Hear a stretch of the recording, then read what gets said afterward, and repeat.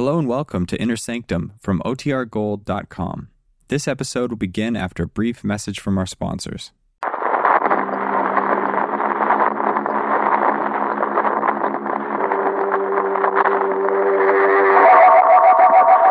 Emerson Drug Company, makers of Bromo Seltzer, invite you through the creaking door into the Inner Sanctum for a special transcribed Christmas story starring Frank Sinatra. Bromo Seltzer reminds you to...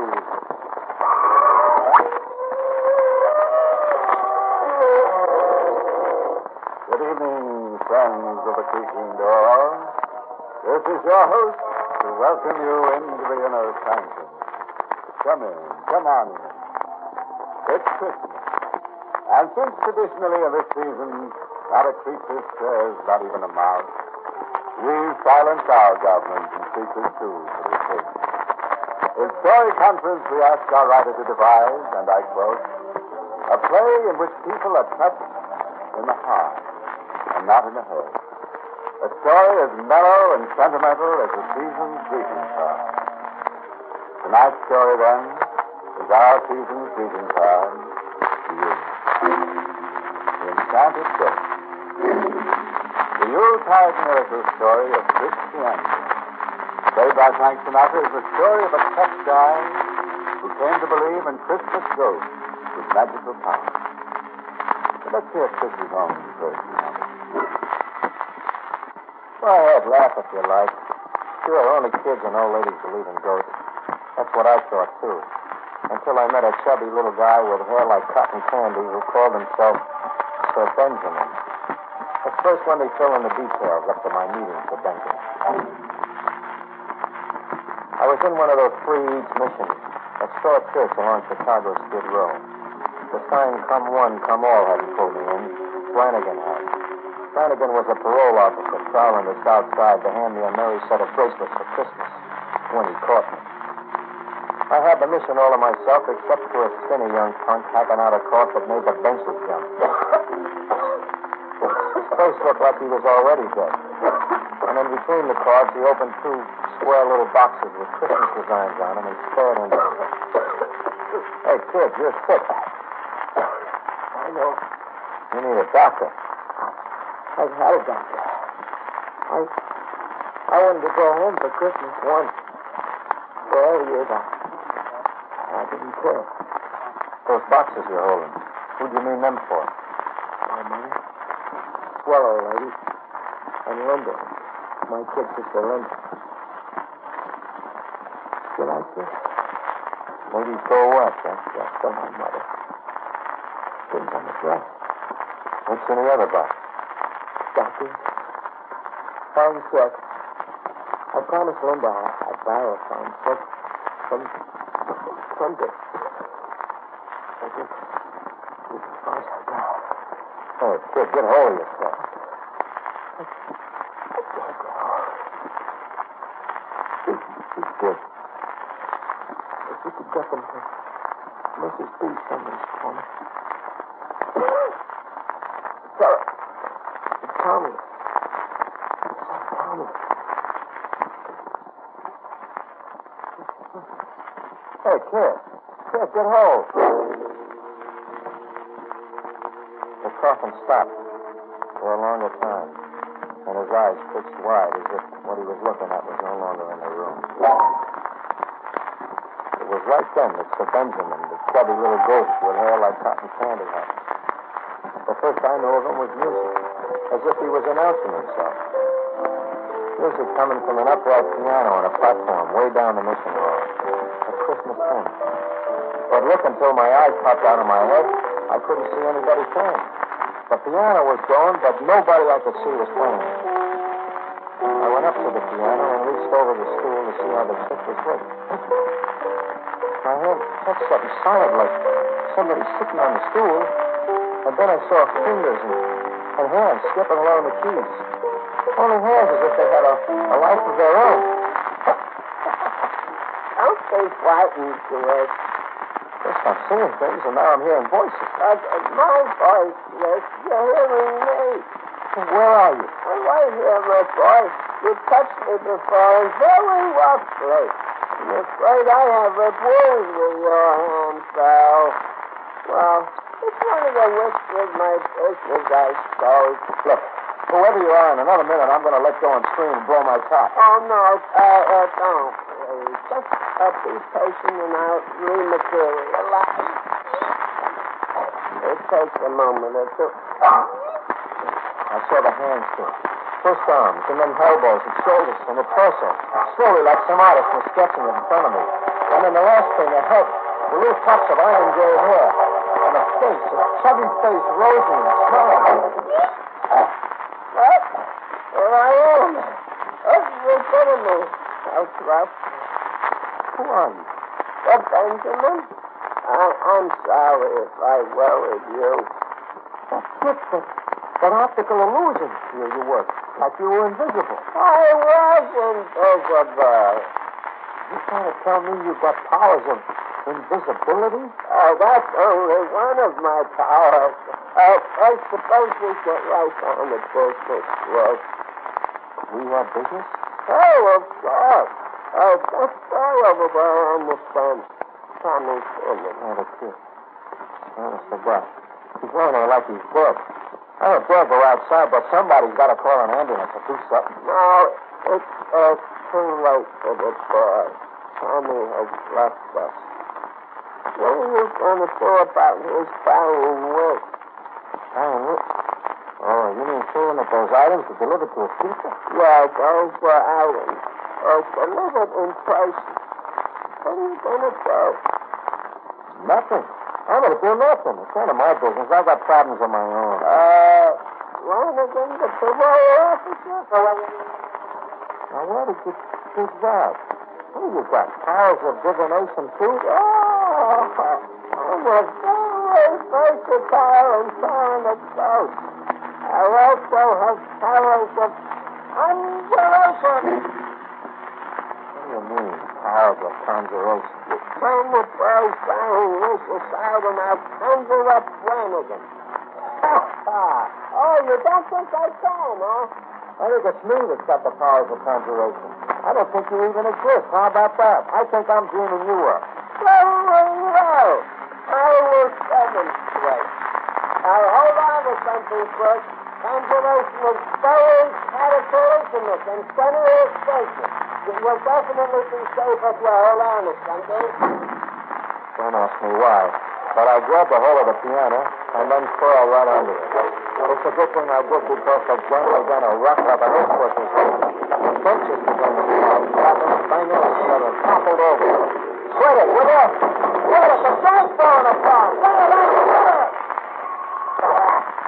I'm finished now. Oh, that was quite a job of controlling. Flanagan was a good half a mile away. This Flanagan was a... Yeah, but there he was, straight from the street, peering through the plate glass window of the mission. Watching you. Holy smoke. It is Flanagan. Hey, I gotta get out of here. I gotta find a doctor. Well, over here, through this back door. Look! I ran into the lab with Flanagan's police with the blowing up. The yard was a dead end. High building walls all around like a prison yard. No exit, except a long, narrow alley to the street, past Flanagan. I flattened in the shadows, a dead duck. That's the exit door. I'll flash you now. Run for it. Look back.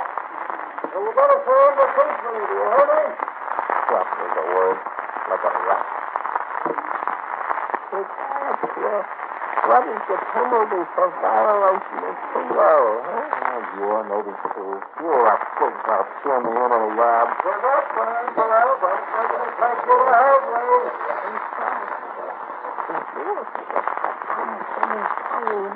If you were to go home for Christmas and his wife, Okay, if I was to, then what? then Flanagan goes empty-handed in order to catch you in the first finger. Flanagan suddenly going stone blind, huh? No, you are becoming invisible. It was the last. But the last was that I was invisible. At least to Flanagan I was. He came right toward me with a flashlight in one hand, a gun in the other. Only he He looked right through me as if he didn't see me. As a matter of fact, if I hadn't jumped to one side, Danny would have left like that. Angela! Angela! I know you gotta be in this ride. Angela! I watched him climb every inch, then retreated. Then took his hat back, looked up at the high building walls, and scratched his head and give up. Well, Angela, what's the news? Danny, how did you go? Now get me, boys. There isn't any way out of that car. But Angelo is gone. I'm afraid poor Flanagan is a very confused man. Now, look, for your part of the bargain.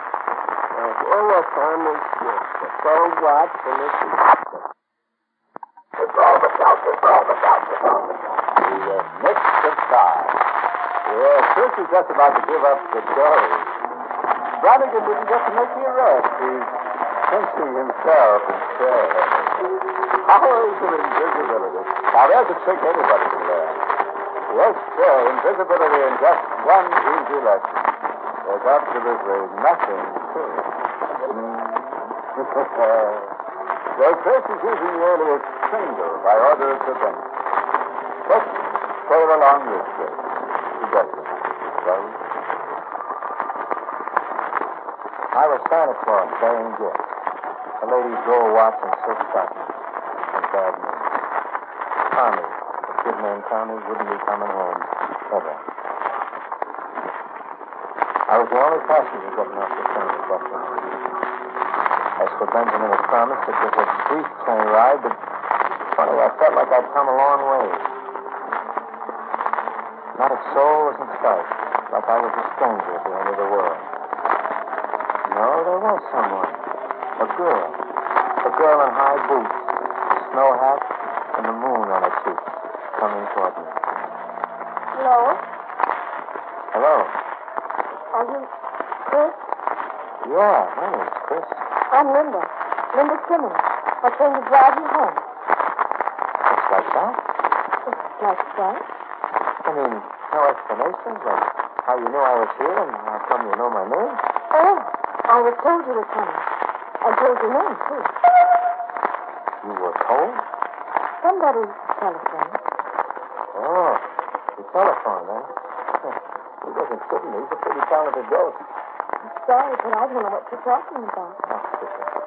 Let's go take that drive. Say, wait a minute. Yes? Wait a minute. You came right at me just now. That means that you saw me. You can see me? See you?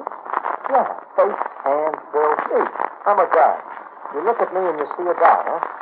No, I can't see you. Then I'm invisible. No. It's just that I'm blind. Sister, I'm sorry. Oh, Watson, please. There's nothing I missed that I know. Being blind. You see, I've been blind all my life. Let's drive home. We went around to the side of the shed, and there was a horse-drawn shade pot. An old rig right out of it. And an old horse you knew at once had to be called Bobbin. There were silver bells on the reins. This is what we're driving home in, remember? Yes, it's slow, but it's wonderful, the snowdrift. Set me up if my questions are dumb one, Linda. Yes, yes. You drove this rig all the way here in the dark? That was quite a trip for you. For the blind, you don't drive, Bobbin. He knows every inch of the way to the Bethlehem shed.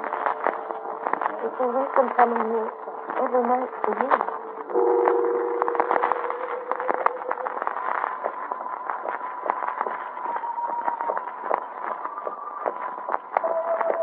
Clip, clop. Nice and slow and easy. And Bobbin sure knew the way home in the dark, just like a homing pigeon. I've been running since I was born, and now I was asking myself, what for? So I opened my fist. A guy can't stay tough in a horse-drawn rig in the snow. I opened my fist for the first time that I could remember. So Linda could put her hand on mine. Hey, this is all right, I remember. It's so beautiful, too. I was getting to like my new job. I could see myself in Donegan's probation office, handing him my business card. Chris D'Angelo, Santa Claus. We reached home. A plain cottage, nothing fancy, with a candle burning brightly in the window.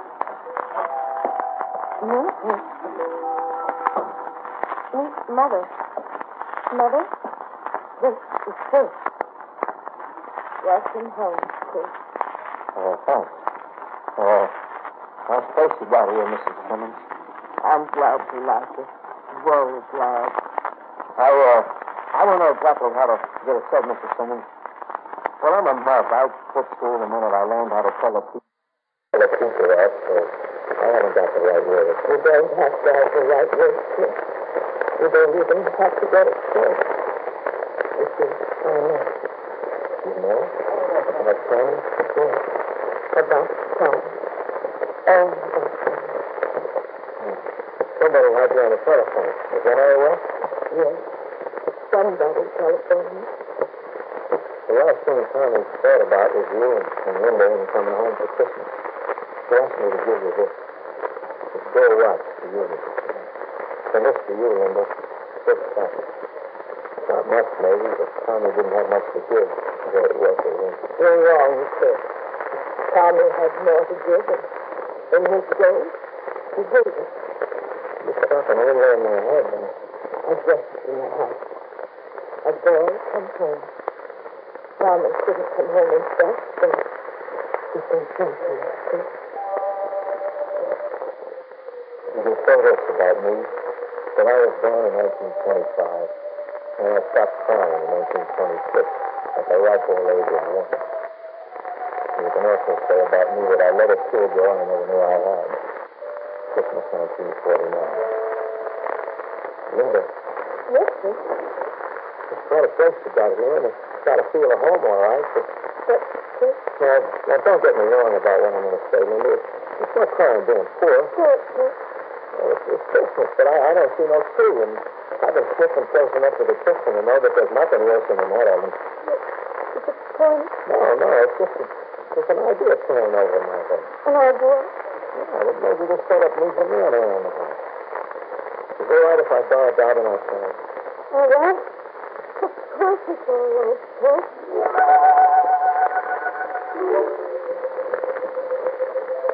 You can also put me down as a guy who never knows when to shut up. A fool, a pussy.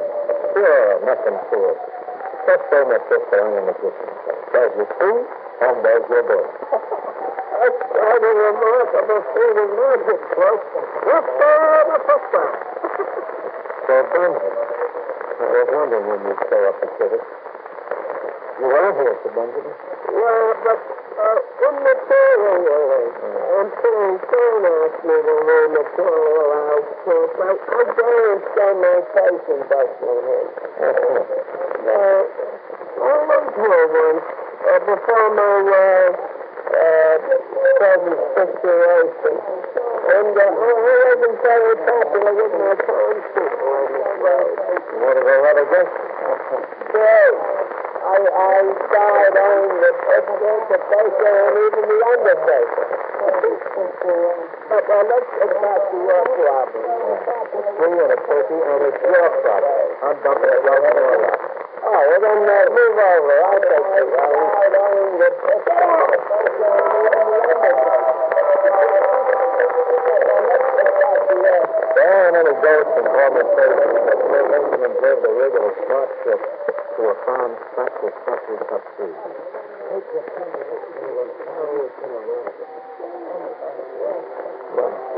I'm looking forward to smoking. However, the tale of some nigger will blow out a lot of shit. I threw the tree in the wagon and went back. Sir Benjamin was coming out of a turkey house, and he had a rope around the neck of a fat gobbler. It takes a nation to earn your right. Where you going? To leave it with sweet cleaning of places seems to Uncle Terry's tail. I hurried back to the rig, right into the arms of trouble. There was somebody in against the wagon waiting for me to show. Promise. All right, Angelo. Run and you won't get 10 yards. What did you do? Look into your crystal ball to find out where I was? Couldn't happen. I just did the same thing you did. Baloney, you had to see me to be able to do that. I had to see you. What were you, invisible or something? Yeah. Sure I was invisible. That's where you're killing me. Invisible. What about in the yard behind the mixer? You walked right past me. You showed a flashlight on me, but you couldn't see me. How about that, huh? I'll answer that. Maybe I didn't see you because I didn't want to see you. What? Very fast, Ralph. I didn't want to touch you. I had to make noises to get in a touch. I didn't want to make you arrest. Not on Christmas. Well, you're making me arrest now. Maybe I'm not. Why'd you call me all the way here? See what you're up to. If you really had a heart for him, then I'd say. So, you're bringing the things to see and see. How do you know about the thing? I knew something. Bad chance you're a gift to the missus to tell me that. I found Mrs. Simmons and Linda that she was coming. Oh, it was really fun. Yeah? So I thought to that. I don't know. I'll ask you one question, and maybe I'll leave. Think carefully, please. Go ahead, ask me. If I arrange for you to keep in touch with the parole office by mail, providing the letters will face my birthday, would you like it? Woodhouse. Flanagan, where else does a guy want to write letters from that home?